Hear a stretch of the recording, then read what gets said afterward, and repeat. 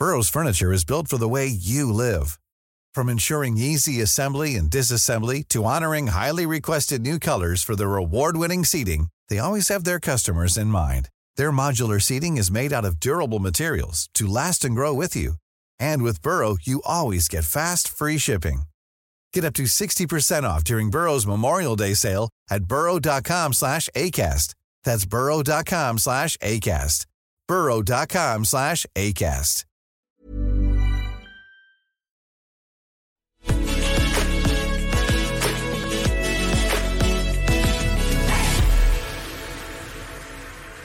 What we're going to do today is we're going to talk about the Tory civil war. We're going to talk about whether or not Boris Johnson's going to make it. We're also going to look like what would a Boris Johnson leadership or a Rishi Sunak leadership look like. So if you're watching live, do as ever, press subscribe, press the like button. I'm going to bring in now the brilliant journalist Adam Bienkov and the Conservative writer Tim Montgomery. How are you both doing? Good, all good. I was all right until Adam was described as brilliant and I didn't get any description. Yes, superb. Other than that, we were on the superb, the always fascinating and provocative Tim Montgomery. How's that sound? Are we happy? Okay, I'll carry on now. That's very, very generous. So let's just start. So, Tim, let's start with you, Tim. Is Boris Johnson going to get the nominations? He may get the nominations. And I think if he was to get the nominations and he was to go before party members, I think there would be a realistic chance of him becoming Prime Minister. But, I don't think we should underestimate Boris Johnson would hate the idea that he was like the second choice of MPs and still became Prime Minister. Don't underestimate the extent which Boris Johnson needs to be liked. And I think the idea that he could win the premiership, win the leadership, but have been completely outflanked by Rishi Sunak amongst MPs, that will weigh heavily on his mind. Adam? Yeah, I think I agree with that. I mean, what we know about Boris Johnson from his career is he only really goes into battles where he can win them and win them fairly easily. And I do think that there's a very good chance he could get the nominations. But if Rishi Sunak gets 200 plus MPs, which he looks well on course to get, there's going to be a huge amount of pressure put on him, even if he manages to scrape the 100 to drop out. And that pressure is going to come from his own MPs. It also come from a lot of councillors and members. And also, I suspect, from some Conservative supporting newspapers as well, who are going to be looking at the scenario of a Boris Johnson premiership and going, this is actually going to be a bit of a disaster for lots of reasons, really. I mean, try and imagine the scenario of Johnson actually winning this. If Rishi Sunak gets 200 plus MPs, he's essentially been rejected by his parliamentary party, not once, but twice, because he was booted out in the summer. And then he goes into becoming leader of the party and immediately into a privileges committee investigation and the nightmare of potentially being a recall motion. And, the whole thing is a disaster waiting to happen. And surely he's going to be looking at that and thinking, well, yeah, maybe I can get through all of that and my government not collapse, but it doesn't look great. Surely it'd be better for me to say I'm going to drop out and do a decent thing and get behind Rishi Sunak. Let's just hear quickly from Dominic Raab, who basically, I think, fleshed out the scenario part that you're talking about. I'd love to see Boris Johnson come back to frontline politics. I'm speaking personally. But we have this major issue which led to him having to resign, which is Partygate. And in a matter of days, not weeks, a matter of days, he's going to see televised witness testimony, including his own, which is going to take him right back into that spiral of ground. I mean, isn't that the issue, Tim? That part of the problem is, obviously, he was felled in the end, in large part by Partygate. Actually, it was Chris Pincher, the whip, who was accused of groping two young men who Boris Johnson then obviously was failed to act quickly enough. But Partygate was what caused the crisis in his premiership. Is that, do you think a lot of Tory MPs, that's the calculation? Even those on the right of the party, they're just thinking, we've just had the Liz Truss calamity. There needs to be some sort of Conservative stability, and this will just be a massive continued psychodrama.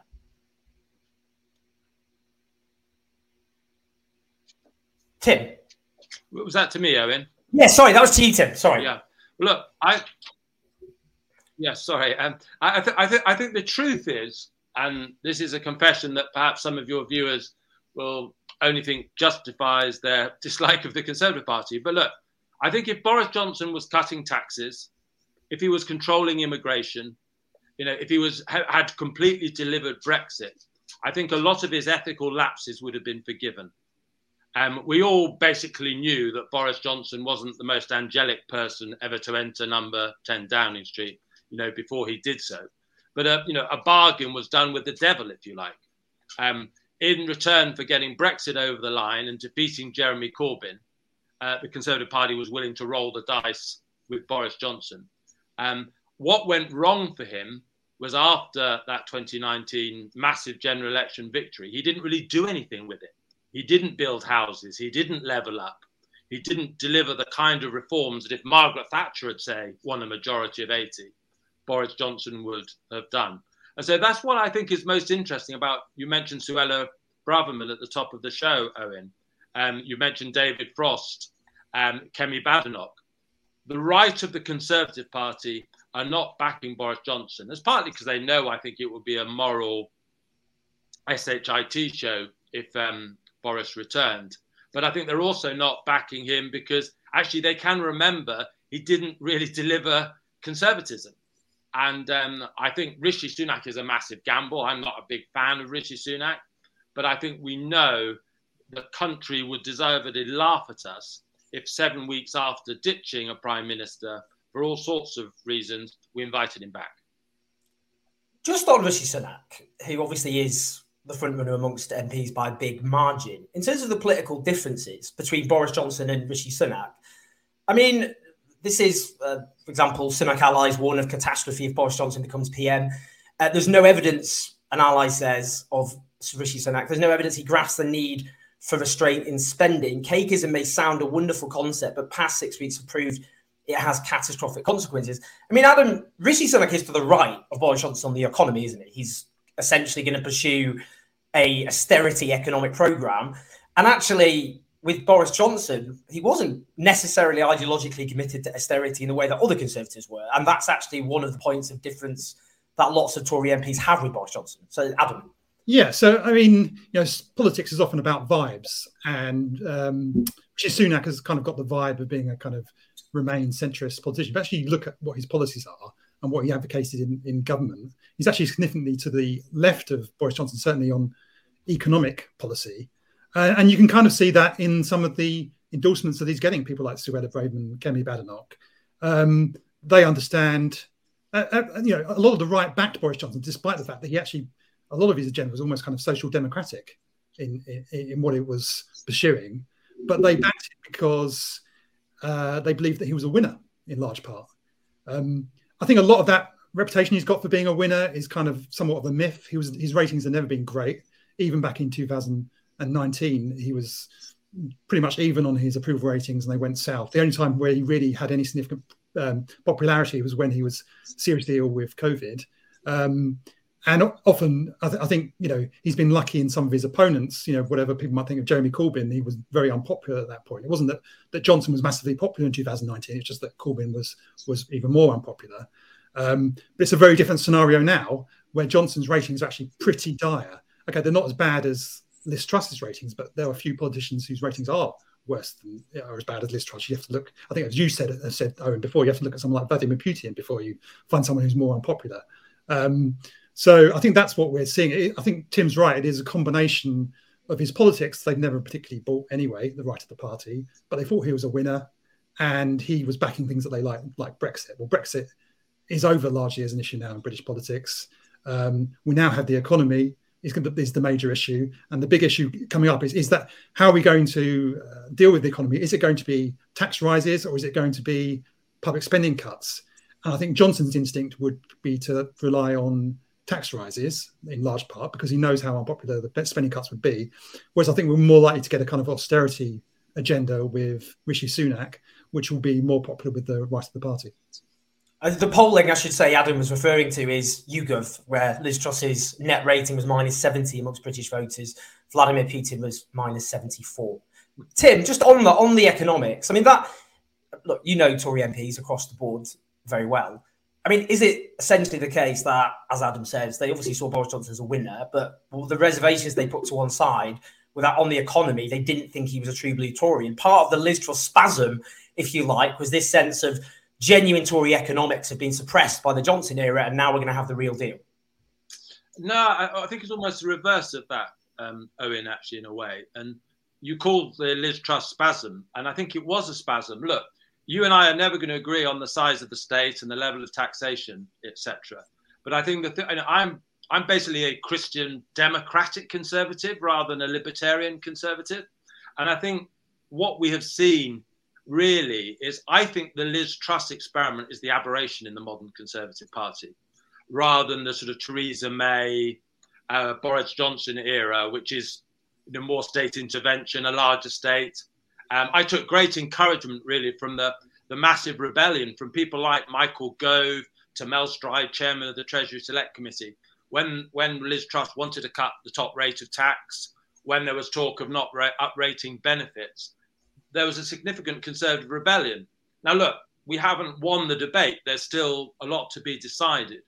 But what I think the last few weeks have shown is that the Conservative Party is perhaps closer to the centre than people like Liz Truss and Kwasi Kwarteng thought it was. There is now a large caucus inside the Conservative Party that doesn't believe in an ultra-low state. We aren't the US Republican Party. And the Centre for Social Justice, which I formed, helped support a caucus of well over 100 Conservative MPs who are interested in issues of social justice and income equality. Now, we're not going to sign up to a Keir Starmer programme or a Jeremy Corbyn programme, but I think there was real horror that the Conservative Party basically tore up the 2019 manifesto, which tried to communicate to red wall voters, to blue-collar Britain, that we're on their side. And then suddenly Liz Truss was talking about a bonfire of workers' rights, was emphasising getting rid of the cap on bankers' bonuses, was cutting the top rate of income tax, but completely unaware of the marginal, income withdrawal rate affecting people on universal credit. So look, there's lots of battles to be fought for the future of the Conservative Party, but I'm encouraged in a silver lining of the very dark cloud we've all been living under over the last few weeks is I think the Conservative Party is actually more European post-Brexit than we were pre-Brexit. It's interesting just looking at some of the polling, because obviously Tory polling under Liz Truss collapsed to pretty astonishing levels, to down into the teens. So Labour with a 30-plus poll lead. But some of the polling now, so if we look at, for example, polling here, this is Renfield and Wilton Strategies, it suggests that this is maybe quite astonishing. A Starmer versus Johnson matchup, Starmer gets 42% as the better Prime Minister. Boris Johnson gets 39%. So that's actually only a 3-point lead. Starmer versus Sunak, actually Starmer has a much bigger lead there. 44% for Starmer, 33% for Sunak. Starmer versus Mordaunt, well, she's not even in the race. I mean, she won't get the MPs clean, but he's on 49%, she's on 22%. But also, I mean, if you look at voting intention, there is a Tory recovery under whoever becomes leader, just because the polling has been so catastrophic under Liz Truss. But if Boris Johnson were leader, the Tories would be on 36%, Labour 46%, Rishi Sunak about the same, just 35%. What do you make of that, Adam? It's quite interesting that actually, after everything, Boris Johnson's actually holding up okay there in best PM rating. I think we have to be pretty wary of those kind of hypothetical polling questions. People don't really know how they're going to vote until they actually see what happens. I think the reality of what would happen is that if Boris Johnson becomes Prime Minister, he's immediately going into that Privileges Committee inquiry where there's going to be televised hearings every day talking about whether or not the Prime Minister is a liar. And we know from polling that when you ask people what is the first word that you think of when you think of Boris Johnson, they're already saying liar. There's then a very good chance that he comes out the wrong way from that investigation and is then suspended, potentially a by-election which he could likely lose. And at that point, we could then be into another Conservative Party leadership contest. And at that point, I think the Conservative poll ratings could really completely go through the floor. But even if he survives that process, there's then everything we know about Boris Johnson it's one thing after another. He's undoubtedly there's going to be other scandals, there'll be other disputes, and is he really going to be able to make the cuts that his party wants him to make? Is he really going to be able to hold his party together when such a large majority seem to be backing Rishi Sunak against him when he's been rejected by his own party? So I think the actual poll numbers, if Boris Johnson were to win, would look very different from that kind of hypothetical poll. I think a lot of what we're seeing there is just kind of name recognition. A lot of people know Boris Johnson, and he does still have some support from a certain section of the country. But I just don't think that's a realistic reflection of what would actually happen. I mean, Tim, if Boris Johnson wins, do you think a significant number of Tory MPs might resign the whip or even defect to the Labour Party? There's been one defection, obviously, so far, Kristen Wakeford in Bury South. What do you think? I mean, how ungovernable? I'll ask about Rishi Sunak afterwards. How ungovernable would a Boris Johnson leadership be? Well, I think, the Tories still have, is it about a majority of 70 after by-elections and defections? So it would take quite something for Boris Johnson to start losing big votes in the House of Commons. And I think, the one thing that Jeremy Corbyn experience showed was if you are connected to the public, you can lose support amongst parliamentary colleagues and it not matter as much as the Westminster Village thinks. So Boris Johnson could sort of still survive potentially as a political project, even if he has lots of internal parliamentary difficulties. But, his ratings are... People, I think, at the moment in the Conservative Party remember, the final flourishes of his premiership, the hasta la vista baby stuff, and, that he makes people smile. But you actually drill down into poll numbers, which I think are perhaps more real than voting intention numbers. And, even on likability, I think he's about minus 15% on YouGov. And that's his strongest suit. In terms of trustworthiness, he's minus 70%. That is, I think, worse than Liz Truss. And, we all know that Liz Truss is not the benchmark for political success. So I think the Tory party, I think on Friday, there was a real possibility in my own mind that he would come back. I think a little bit more sanity has dawned in the last 24 hours.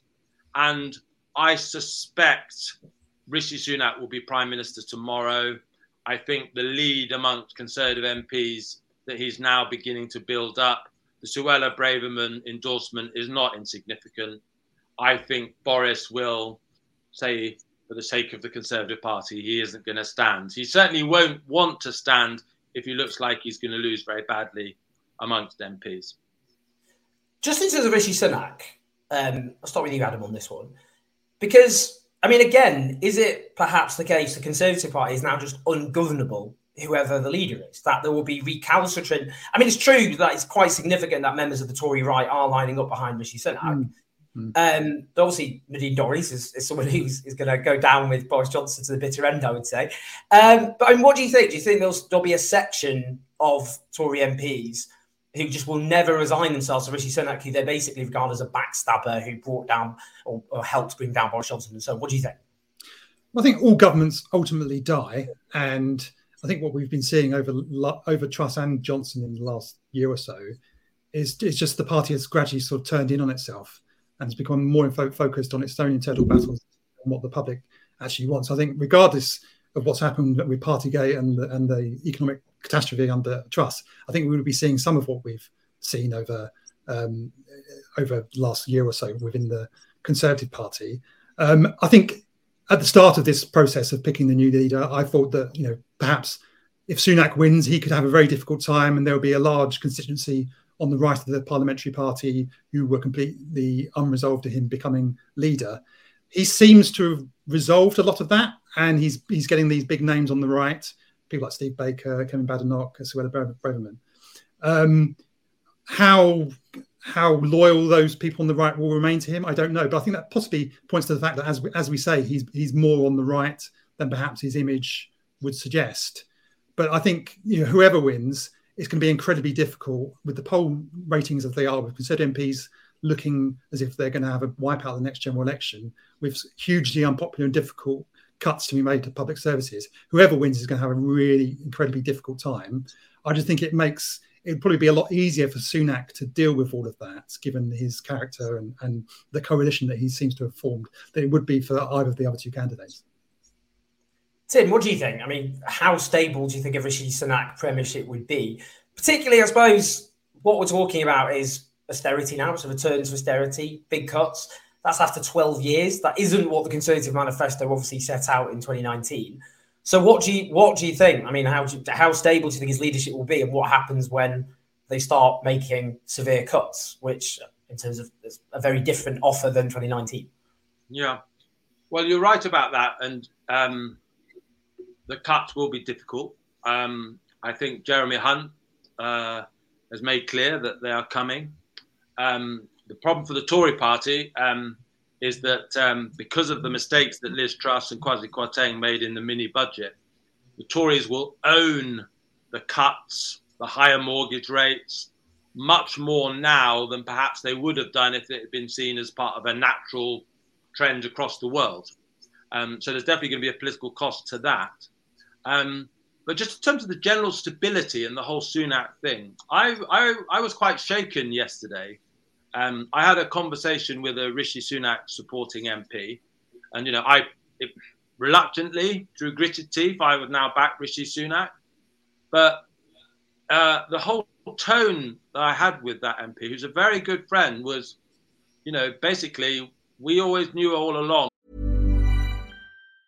Hey, it's Ryan Reynolds, and I'm here with Keith, co-star of my upcoming film, If, only in theaters May 17th. Do you want to tell people the big news? All right, I'll do it. Sign up now and you'll get unlimited for $15 a month and 6 months of Paramount Plus Essential Plan on us. MintMobile.com/switch. Upfront payment of $45 equivalent to $15 per month. Unlimited over 40 gigabytes per month. Face lower speeds. Videos at 480p. Active Mint customers by 531.24 get 6 months of Paramount Plus Essential Plan. Auto renews after 6 months. Offer ends May 31st, 2024. Separate Paramount Plus registration required. Terms and conditions apply if rated PG. Quality sleep is essential. That's why the Sleep Number Smart Bed is designed for your ever-evolving sleep needs. Need a bed that's firmer or softer on either side? Helps you sleep at a comfortable temperature? Sleep Number Smart Beds let you individualize your comfort, so you sleep better together. J.D. Power ranks Sleep Number number 1 in customer satisfaction with mattresses purchased in-store. And now, save 50% on the Sleep Number Limited Edition Smart Bed for a limited time. For J.D. Power 2023 award information, visit jdpower.com/awards. Only at a Sleep Number store or sleepnumber.com. That Rishi Sunak was the person, and you commentators, you Conservatives, you know nothing. We know how government works, you don't. And without going in all the details, it was a pretty ugly conversation. And, it's basically members of the Conservative Party aren't really giving quarter to each other at the moment. We're not acknowledging, you have a lot of things right, we have some things wrong. It's 12 long years of being in government, 12 long years in which scores haven't, wounds have been opened, scores haven't been settled, enmities have arisen. The joy of mission, the joy of being in government, the sense of finally we can do stuff, it's fading, it's eroding, it's a declining project, it's an unhappy ship. And I think Rishi Sunak, first of all, needs to apologise. He needs to appoint a cabinet of all the talents. But even then, there's a lot of people who think, I think largely wrongly, that Rishi Sunak undermined Liz Truss. He undermined Boris Johnson. And there's not a lot of forgiveness or goodwill in the Conservative Party. So normal errors that would be forgiven in the normal course of politics aren't going to be forgiven by backbenchers and others. So it'll be more stable than the Liz Truss era, but that wouldn't be difficult. But I don't think it's certainly not going to be a golden era of conservatism. It's going to be pretty unpleasant to be part of, I think. So finally, Adam, in terms of Labour, with either Rishi Sunak or Boris Johnson, do you think they've got much to worry about? Should they be complacent? Obviously, we've got used to almost ridiculous poll leads for the Labour Party, 30-point plus poll leads. I would imagine inevitably they are going to claw some of that back, but Labour perhaps still with a big lead. What do you think? What do you think, Adam, in terms of? Well, I mean, there was an expectation on the Labour side that Liz Truss would get a big honeymoon bounce when she came in. Obviously, we didn't see that, and there's obviously an expectation now that whoever becomes leader, they will get a bounce for that. But again, it may go in the other direction. I think obviously Labour overall were quite pleased when Johnson went, because they saw him as an election winner, and whatever his faults and we discussed about his polling, I think overall they were pleased that he went, and certainly they were pleased when Liz Truss took over. I think they were expecting when Truss won. I think they were expecting that Sunak would have won that contest initially, and so they did a lot of work to prepare for a Sunak government. That a lot of the attacks that they made on him, they tended to focus on him over the summer. So I suspect that they're not massively worried about the prospect of a Sunak government, but as I say, I think he would pose more of a challenge than Johnson certainly would. And I think if Johnson came back, it would be. I think it would be Christmas coming early for the Labour Party, no matter what the polls say at the moment. What do you think, Tim? In terms of what do you think, Tim, as someone who obviously wishes the Conservatives well, wants them to win an election, what do you see as the path back for the Conservative Party, given A, everything that's happened, and B, the economic situation, including having to own cuts? Because they can't say, not going to say for a long time austerity. Obviously, they just blamed the last Labour government. Obviously, they can't do that. They have to take responsibility for everything they do now, and the public isn't going to believe it otherwise. So what do you think? What's the path back? Well, the one thing Liz Truss was completely right about, and maybe this is the only, if she's looking for any kind of legacy, this would be my advice to her and those that are trying to defend her brief time in politics, was she put on the agenda, perhaps more than anyone else has successfully done, that Britain has become a low-growth economy. And all the issues like austerity, public spending, everything becomes more difficult if we're a low-growth economy. And Rachel Reeves, of course, has talked a bit about this, John McDonnell before. But perhaps it might have broken through into policy making that actually we do fundamentally need to face up to this, or we're going to continue to get into cycles of austerity and tax rises and all the rest of it. I don't think her recipe for delivering growth was anywhere near the full Monty. I would probably disagree with both of you. I would have an emphasis on tax cuts. I do think we need to incentivize people to work harder, to form businesses, although I would say it was as important to incentivize people at the lower income scale as at the top income scale. But fundamentally, Mervyn King on Laura Kuenssberg's program was saying, today, if we're going to fundamentally increase the growth rate of the UK economy, it's a 20-year project. And I think that would mean spending an awful lot less money on universities relative to further education, vocational education. It would mean spending an awful lot more on infrastructure in the north relative to the south, the whole levelling up agenda.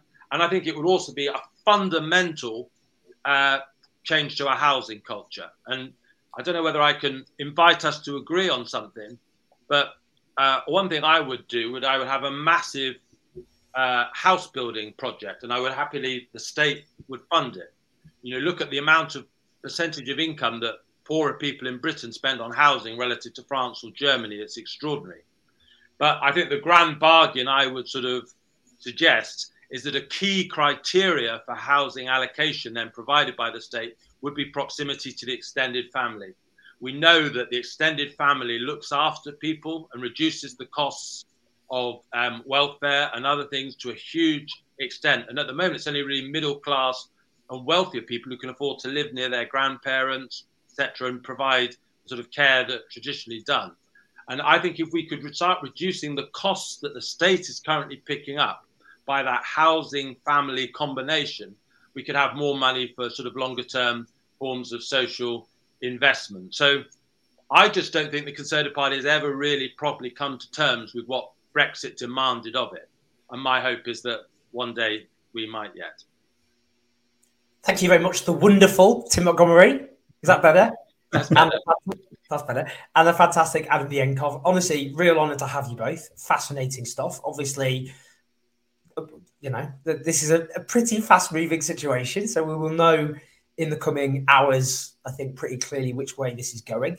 But it may well be that Rishi Sunak is the third. I keep making this point. If Rishi Sunak becomes Prime Minister, that means we've had 30% of all our post-war Prime Ministers in the last 6 years. Astonishing. Wow. With no change of government. Wow, blimey. What a time to be alive. But honestly, a real honour to have you both. So thank you very much and speak to you soon. Thanks, See you in a bit. Great stuff from both of them. My camera didn't die. It lives on. It fights another battle. Just finally, before I'll go through the super chat, sorry, there's been lots of great super chats. I will thank you all and go through all of those. Keir Starmer was also today on Lord Kunnasberg's show. So let's just hear what he had to say. The damage has been done to our economy, and an incoming government is going to have to pick up a real mess of our economy, of the Tories making.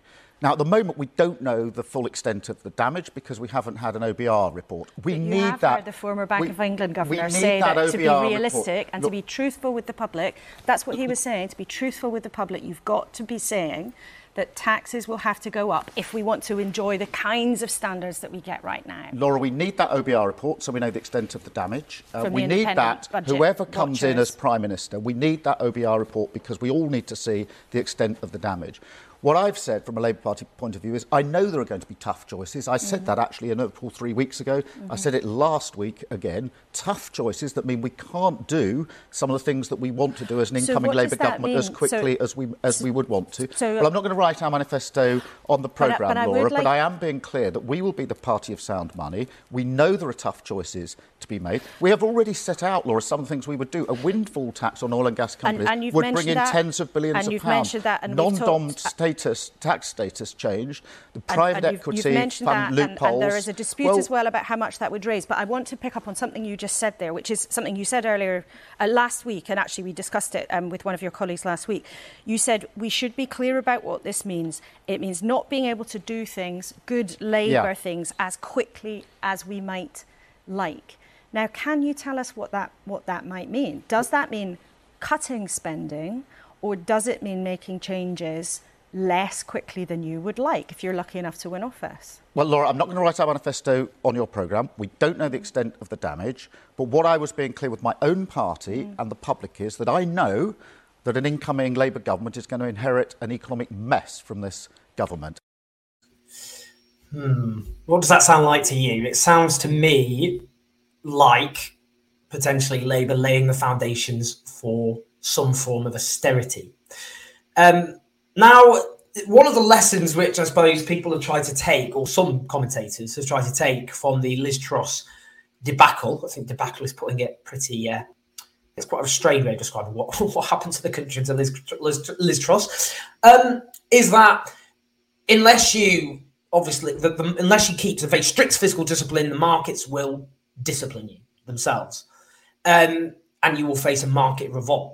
So that if Labour, for example, went into an election promising to maintain, increase public spending, then it would then suffer a similar consequence as Liz Truss's unfunded tax cuts. But obviously, you know, for one thing, the relief people feel at Labour evicting the Tories, and I think millions of people will feel quite acute relief. Those expectations will be raised, but then they will be dashed if Labour then themselves try to institute their own form of austerity. A Labour cut doesn't feel any less bad than a Tory cut. And that will, you know, when people compare this to New Labour, for example, New Labour in 1997, they came into office when the economy was actually booming and living standards were going up. And it was an unsustainable economic boom because it was a financialised bubble.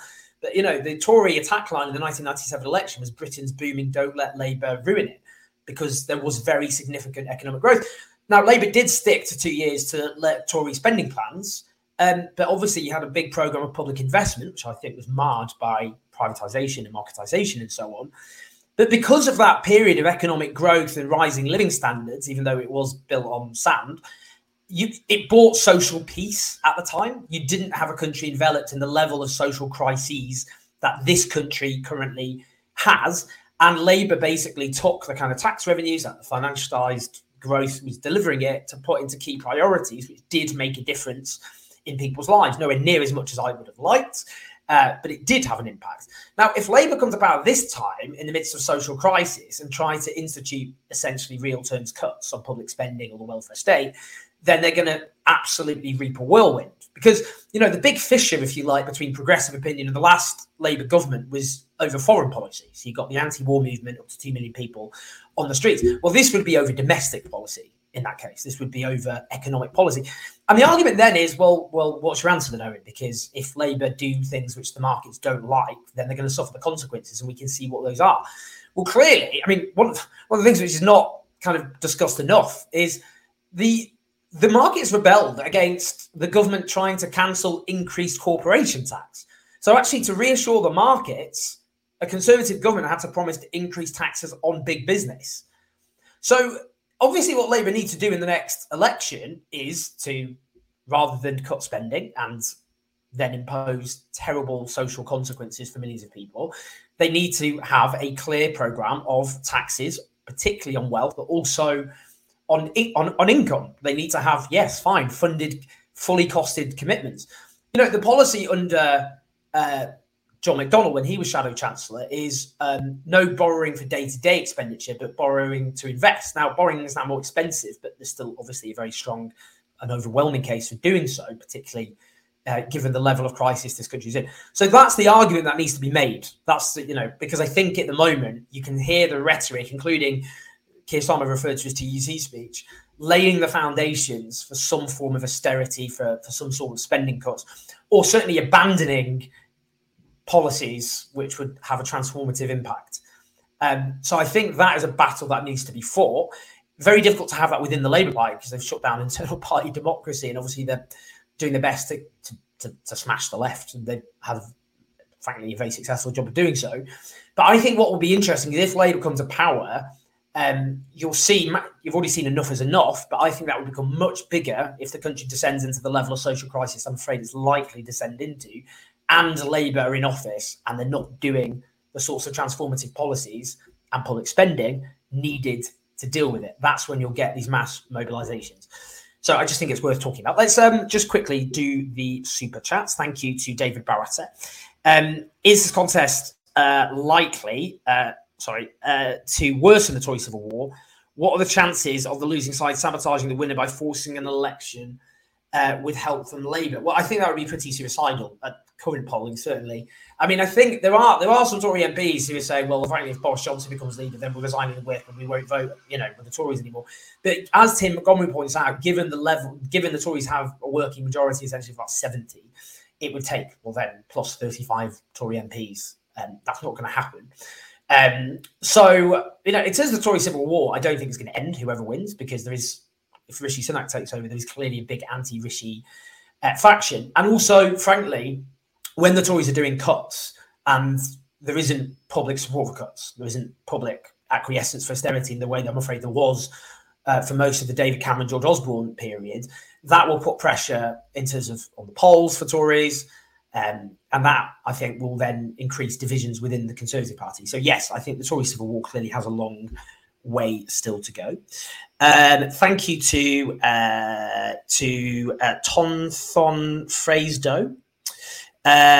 Thank you to Tad Campbell, as ever. Now, Tad says, I'm not sure Adam is right that Brexit's over. The Liz Truss policies with Singapore and the Thames and a logical conclusion of that process. The Tory right backing Sunak is undermining the One Nation faction. True, but it's interesting because obviously that was the form of Brexit, which a lot of the Brexiteers wanted, but it's just not possible to deliver because political reality. There's the number of libertarian, economic libertarian right-wing people in the country is very low. There's a very small section. They're basically think tanks in Westminster. So, and you've seen what happens when they tried to deliver that vision, and it was catastrophic in its consequences. So you're right, that is the vision of the Tory Brexit. But frankly, the Tory Brexit in practice is just, I'm afraid, stagnation and a hit to economic growth on top of everything else. FSM is the dog. No chance COVID inquiry will damage Johnson. I wonder, I mean, those sorts of establishment inquiries, I don't know. I've never myself put much hope in them. They should do, given the tens of thousands of unnecessary deaths in this country, thanks to Boris Johnson.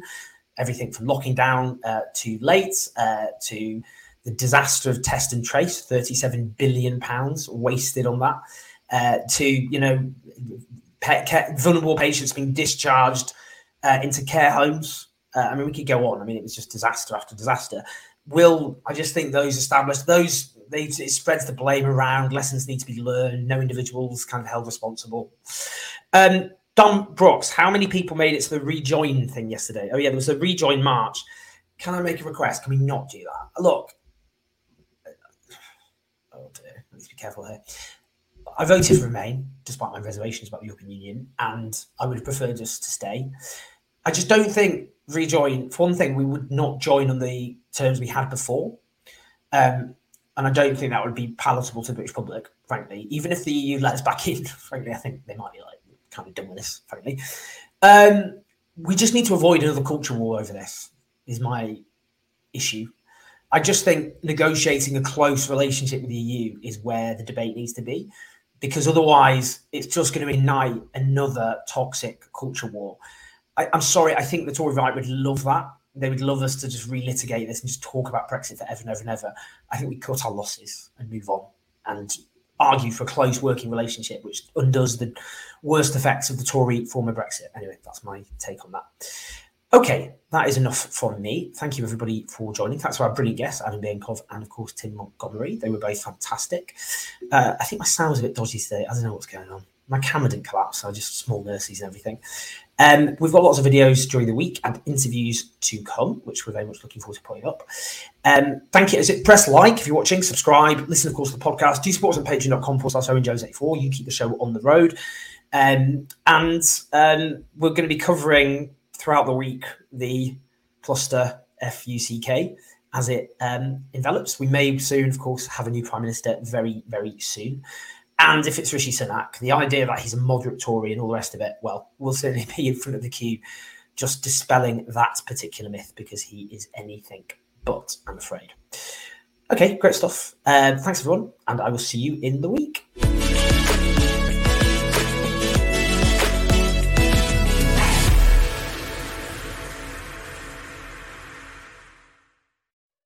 Thank you for listening, everyone. I hope you found that educational, interesting, engaging, and all sorts of other things.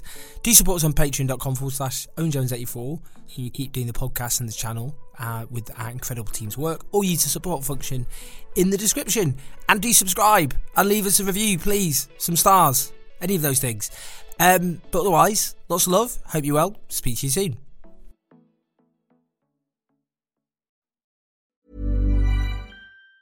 Planning for your next trip? Elevate your travel style with Quince. Quince has all the jet-setting essentials you'll want for your next getaway, like European linen, premium luggage options, buttery soft Italian leather bags, and so much more. And it's all priced at 50 to 80% less than similar brands. Plus, Quince only works with factories that use safe and ethical manufacturing practices. Pack your bags with high-quality essentials you'll be wearing for vacations to come with Quince. Go to quince.com/trip for free shipping and 365-day returns.